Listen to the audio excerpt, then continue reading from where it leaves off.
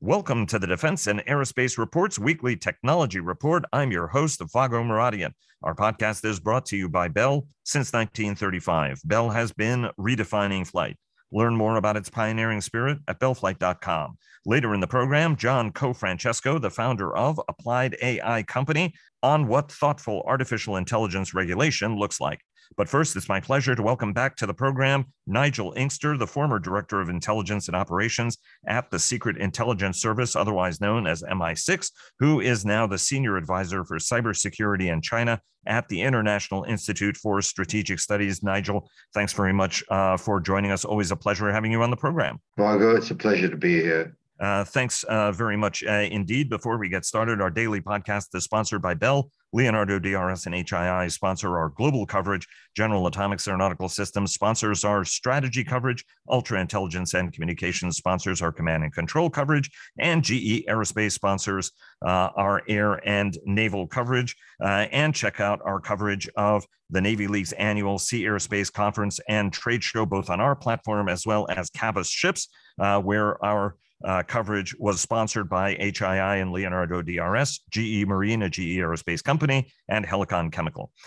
Nigel, earlier this month, the UK government revealed its new offensive cyber capabilities principles. It's the next step of the national cyber strategy that was disclosed in December. What are these new principles say, and why are they so important? Well, I think that this is very significant in terms of acknowledging that the United Kingdom does use offensive cyber operations for specific purposes. Not that many countries have yet acknowledged that that is the case. The emphasis here is on if you like, the very limited ways in which this would be done, and some of the early the introductory remarks in introducing this new strategy are firstly that cyber operations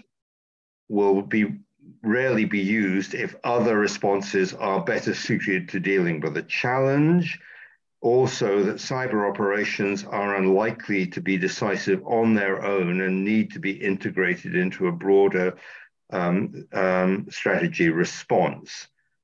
But at the same time, the new doctrines acknowledge that sometimes intervention in the cyber domain can be the only practical way of disrupting an adversary.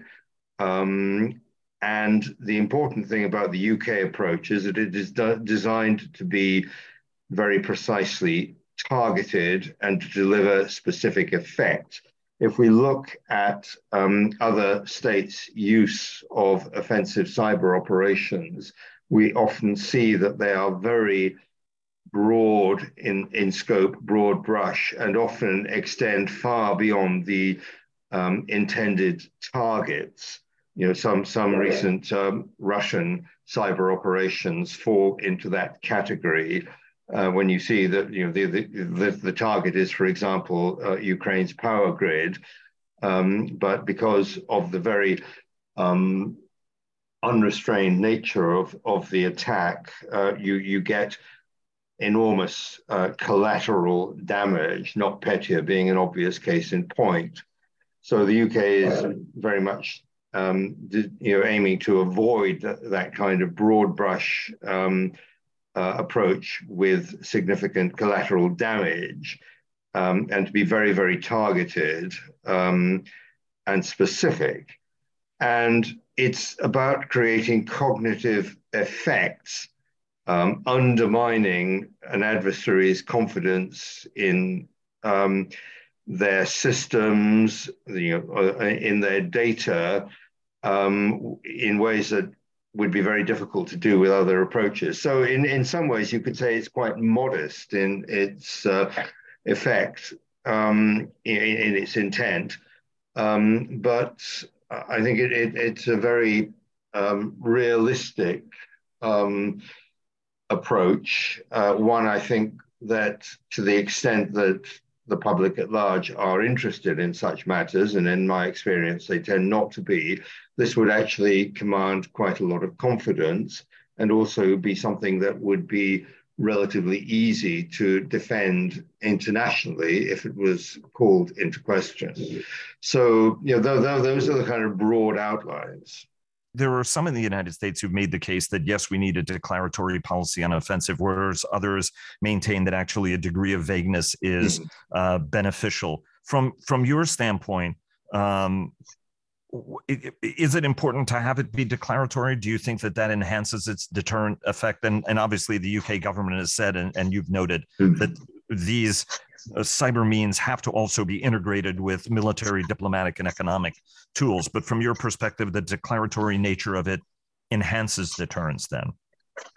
Potentially, yes, but I think it also enhances public confidence. I mean, in the United States, where U.S. Cyber Command is engaged in a strategy of persistent engagement, this has been quite controversial in some regards. There are those who argue that persistent engagement is simply calculated to antagonize adversaries and incentivize them to up their game, whereas the rationale is that these attacks are taking place 24/7 all year round, and therefore persistent engagement is the only way to address the challenge.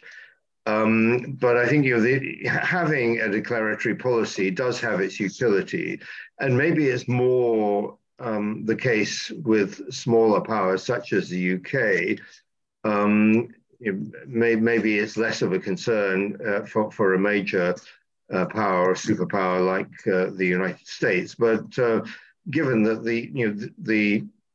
both countries operate within a democratic framework, I think to the extent possible, it does make sense to state what your intentions and purposes are in order to command public support. And as I say, to enable your actions to appear defensively internationally when you need to defend them. You mentioned Russia as being sort of an irresponsible power when it comes to offensive cyber. Obviously, the Chinese, North Koreans, and Iranians have also been similarly aggressive. Although we will point out that there are even U.S. Offensive tools that have escaped into the wild, unfortunately, or have been accused of that having happened. Do we know enough to know whether or not moves like this are sufficient to deter or change the behavior of the very adversaries that we seek to deter? I think that it's going to be a very big ask to change the behavior of major adversaries, such as those that you have listed. It's certainly worth trying to do it, but I simply reiterate the point made in the in the UK statement that they don't expect effects in the cyber domain to deliver results in and of themselves. They do have to be part of a bigger package. I think that potentially the measures intended might have a deterrent effect, but I don't think we can really know yet. This is a new strategy. We haven't really been able to develop any significant body of case law which would illustrate the effect or lack of effect intended. So I think it's early days to make a judgment about this. But potentially, yes, I think it could have a deterrent effect on adversaries if, as the strategy sets out, we are able to cause them to lack confidence in their own systems and data.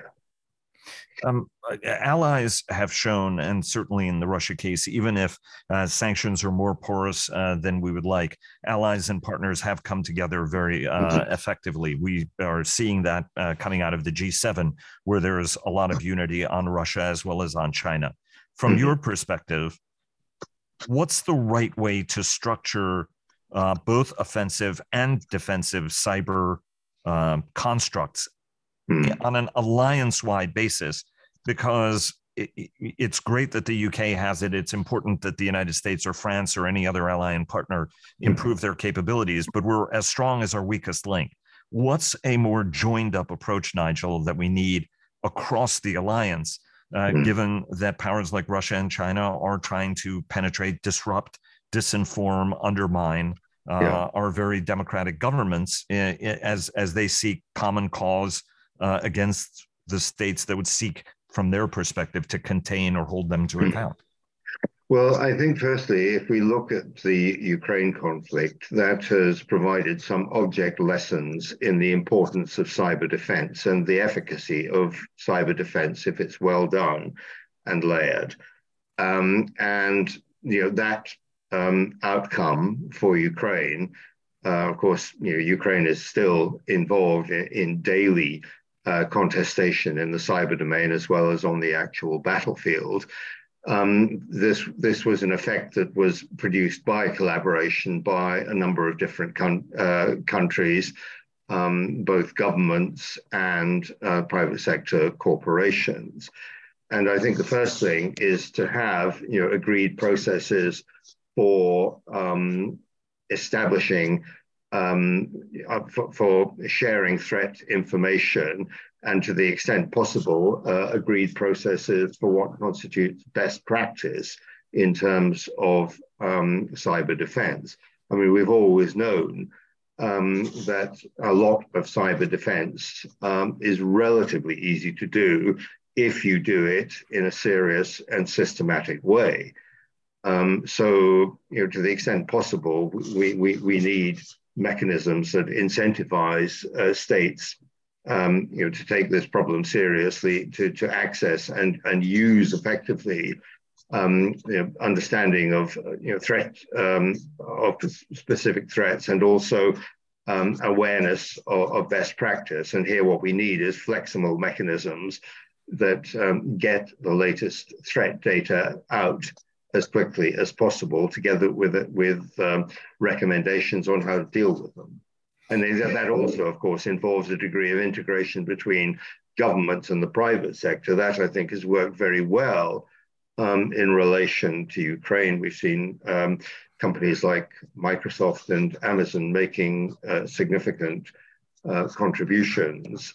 Maybe we need to systematize that a bit more, but my sense is if we use Ukraine as a kind of benchmark, we're not doing too badly in that regard, at least. We've got about 2 minutes left, and I've got two questions to ask you. One of which is the line clear enough, right? I mean, there's been a lot of discussion on what constitutes a red line on a offensive cyber operation waged, for example, against the United Kingdom or the United States that would elicit a kinetic response, right? I mean, we've talked about cyber Pearl Harbors and what's caused the spell eye, and yet we've had pretty significant operations conducted against both our great nations and others. Is this line clear enough? Are leaders thinking clearly enough about what those lines are? Are you satisfied, even if it's in the secret intelligence services or behind closed doors, that we've envisioned this the right way if we're to deter it? I think this is a difficult problem, and maybe the answer is not to have very specific red lines. I think the US approach, which is about equivalence of effect, is probably the most realistic we can come up with. In other words, if a cyber attack delivers an impact equivalent in effect to a kinetic attack, that would be a rationale for a forceful response. I think that is probably the best we can do, and I don't think it's going to help to try and get a whole lot more specific and say well, an attack on the water supply would be a red line, but an attack on I don't know a supermarket food supply chain would not. I think it's important that governments have the latitude to make judgments about that. And in fact, sort of international humanitarian law really does allow for that. So I don't think that's too big a problem. Let me ask you one last question. You've devoted your life to the intelligence services, which is about keeping secrets. The United States has now had its largest breach in a decade that joins the Chelsea Manning and Eric Snowden disclosures. In a sense, not that much we didn't already know, unlike the other breaches, because I think the administration and NATO governments have been very transparent, both on how the war is going and all of these other storylines. But effectively, it's still an embarrassing leak. And we have about 1 million people in the United States with top secret or secret compartmented information access. Mike Rogers, the former NSA director and cybercom commander, joined us on yesterday's program and discuss this, that technology can help. From your standpoints in the secrets business, what can we do technologically on the cyber side of things, big data side of things, AI side of things, that can help us prevent breaches like this? Well, the first thing I would say is that I think we have to get back to a discipline of compartmentalization. 1 million people having access this broad, I don't think makes sense. So, again, and this is an area where technology can help by making sure that compartmentalization is applied and respected. It's clear that we can do more to monitor our own systems to identify the kind of anomalous behavior that was clearly critical for this most recent set of leaks. And I think also we need to think more widely about how these sorts of leaks might happen. I mean, very interesting that the most recent leaks were being bandied around on a publicly available website for several weeks before the US government registered that this was indeed the case. And I think that is something that clearly has to be fixed. But again, it's in these situations, the problem is normally the human factor. You can put all kinds of systems in place, and technology can certainly do a great deal to improve and monitor the systems that you've got. But there is always going to be, that problem of the human factor, which is very difficult to eliminate completely. Nigel, always a pleasure having you on the program. Thanks so very much for joining us. Already looking forward to having you back on again soon. Thanks so much. My pleasure. And joining us now for a repeat appearance is John CoFrancesco, the founder of the new artificial intelligence company, Applied AI Company. John, welcome back to the program. It's always great having you on. Well, it's great to be back. And indeed, congratulations on the new venture. Real quick, tell the audience what you're trying to do that will be different from what everybody else that has the words AI in their title is trying to do. Well, we actually are using AI, so that's a pretty big difference to most of the market. But principally what we're doing is we're taking technologies that have the ability to really improve the defense of the country, and we're applying them to real world issues as opposed to R&D, as many others are doing. You've spent a lot of time in this business and have always been a thoughtful mind. Some folks will remember that you were at Fortress Information Security for a while before striking off and starting your own venture. For many people, ChatGPT marks the first time, you know what I mean? There's a huge buzz about it. People are sort of surprised at the near sentient capabilities. And for a large chunk of the people, AI became real with that without realizing that actually almost everything they've been using, Siri is AI, Alexa is AI, and that there's actually enormous amounts of AI that has been running and shaping their lives, everything from weather apps to navigation, and certainly in the analysis of big data. How is this ChatGPT technology in particular, though, John, going to change the defense industrial base, which is your thesis? Well, I think what you're looking at is the advent of the ATM machine. So if you go back in time to the 60s, the United States had about 20 to 25 tellers per bank. The ATM machine comes out in 66, and by 2016, you only have a couple of tellers in every bank. Here's the thing, that ChatGPT and technologies like it are now going to replace tens of thousands, if not hundreds of thousands, of essential, but back office jobs in the defense industrial base. So entire categories of current DoD employees are now useless, or will be soon as ChatGPT is applied to their issues.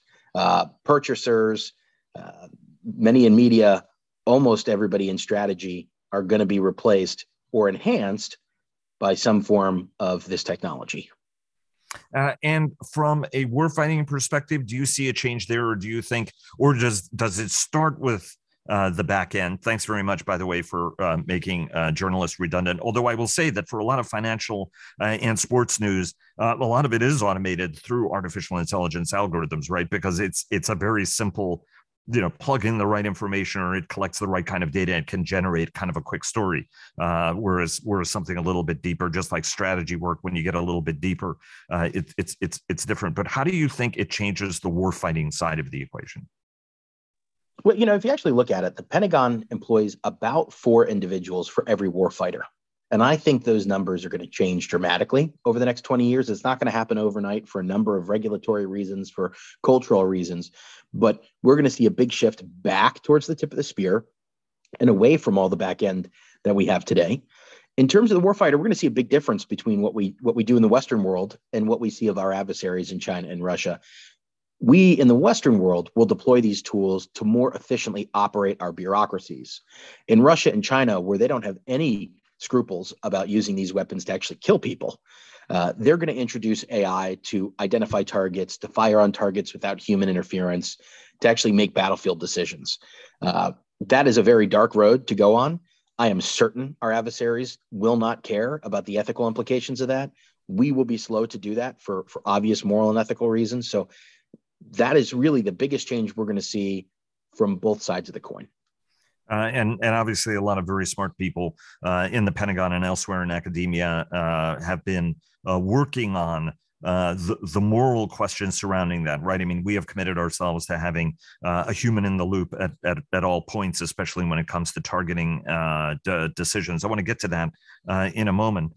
In the wake of the introduction of ChatGPT, John, and other applications, lawmakers are beginning to propose legislation. The Senate Majority Leader, Senator Chuck Schumer, the Democrat from New York, has called for legislation on AI to shine a light on what the algorithm is doing and to illuminate the data set that the algorithm is using. Tom Siebel of C3 AI has joined us on several occasions where he's talked about bias and how hard you have to work to make sure you have an unbiased outcome.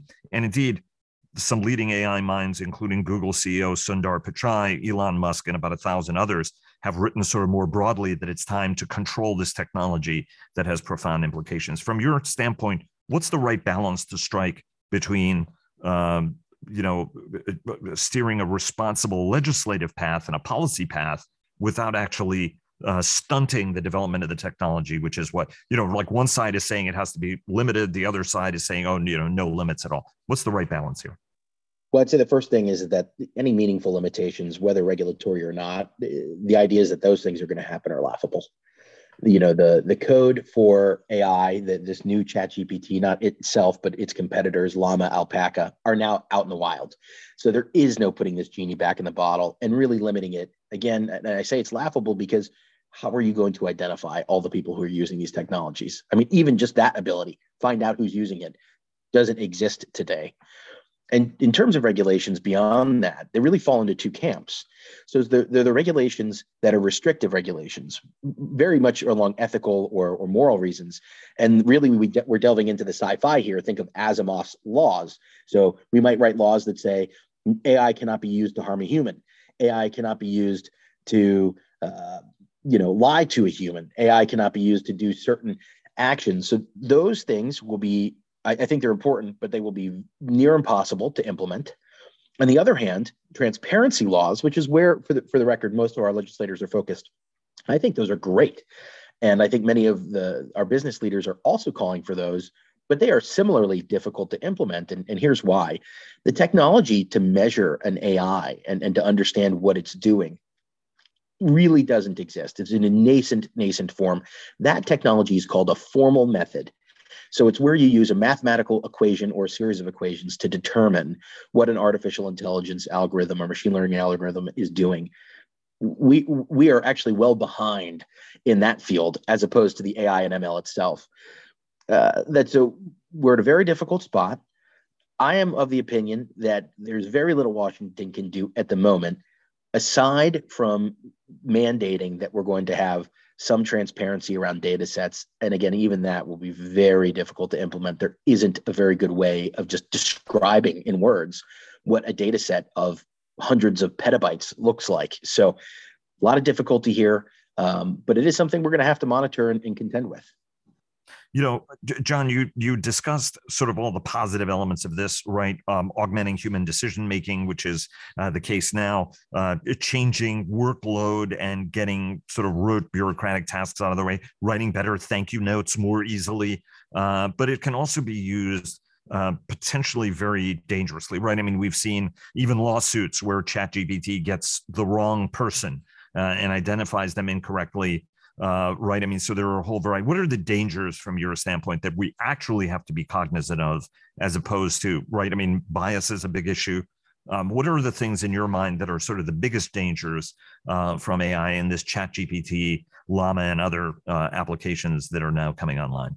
Well, they can be weaponized and they can be used for criminal purposes. For example, you are a prolific journalist, right? I can get recordings, many thousands of hours of recordings of your voice today, right now. I could take your recordings, I could run it through an AI algorithm, and I can create a machine that's going to sound just like you. Now, I don't know where you bank, but if I have hacked you, I could probably figure that out pretty quickly. And in the same respect that today you call up your stockbroker and say, okay, I'm going to confirm this trade. Well, I can now do that with an AI that's going to sound just like you. It's going to come from a phone number that looks just like yours. And it's going to send an email from your email address, or one that looks very close to it, to your stockbroker to say, move all your money out of your stocks and into my account.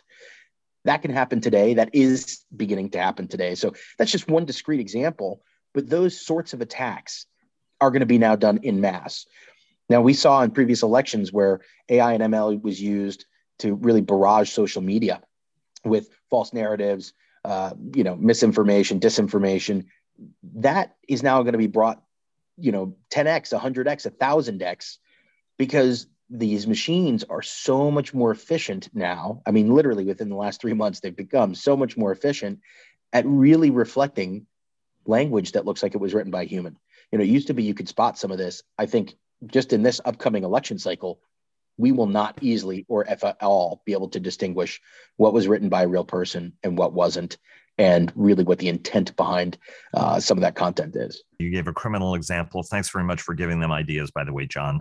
Can we harness this technology to actually help us better protect ourselves? We heard from Admiral Mike Rogers yesterday on how we have to apply technology to sort of improve security in the wake of, for example, the recent the leak of highly classified documents. How do we use this as a force for good to improve our security?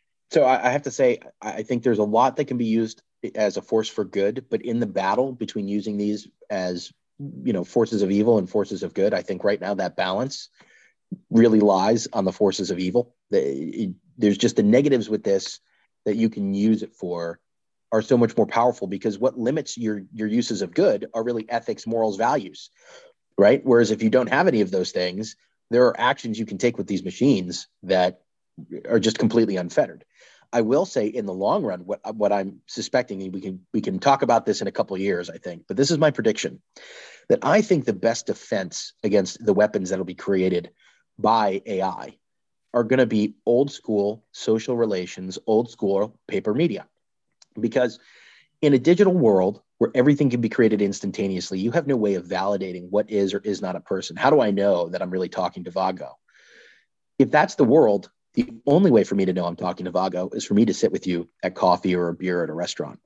That's how we'll know. And I think we see in other countries that have what would really considered, old school ways of doing things. In Japan, for example, people carry around a stamp that represents their signature. I think those type of social behaviors may come back into fashion, and I think they really are ultimately our best defense. John, always a pleasure having you on the program. Good luck with the new company and look forward to having you back on as a regular AI contributor to our program. Thanks so very much. Thank you so much for having me.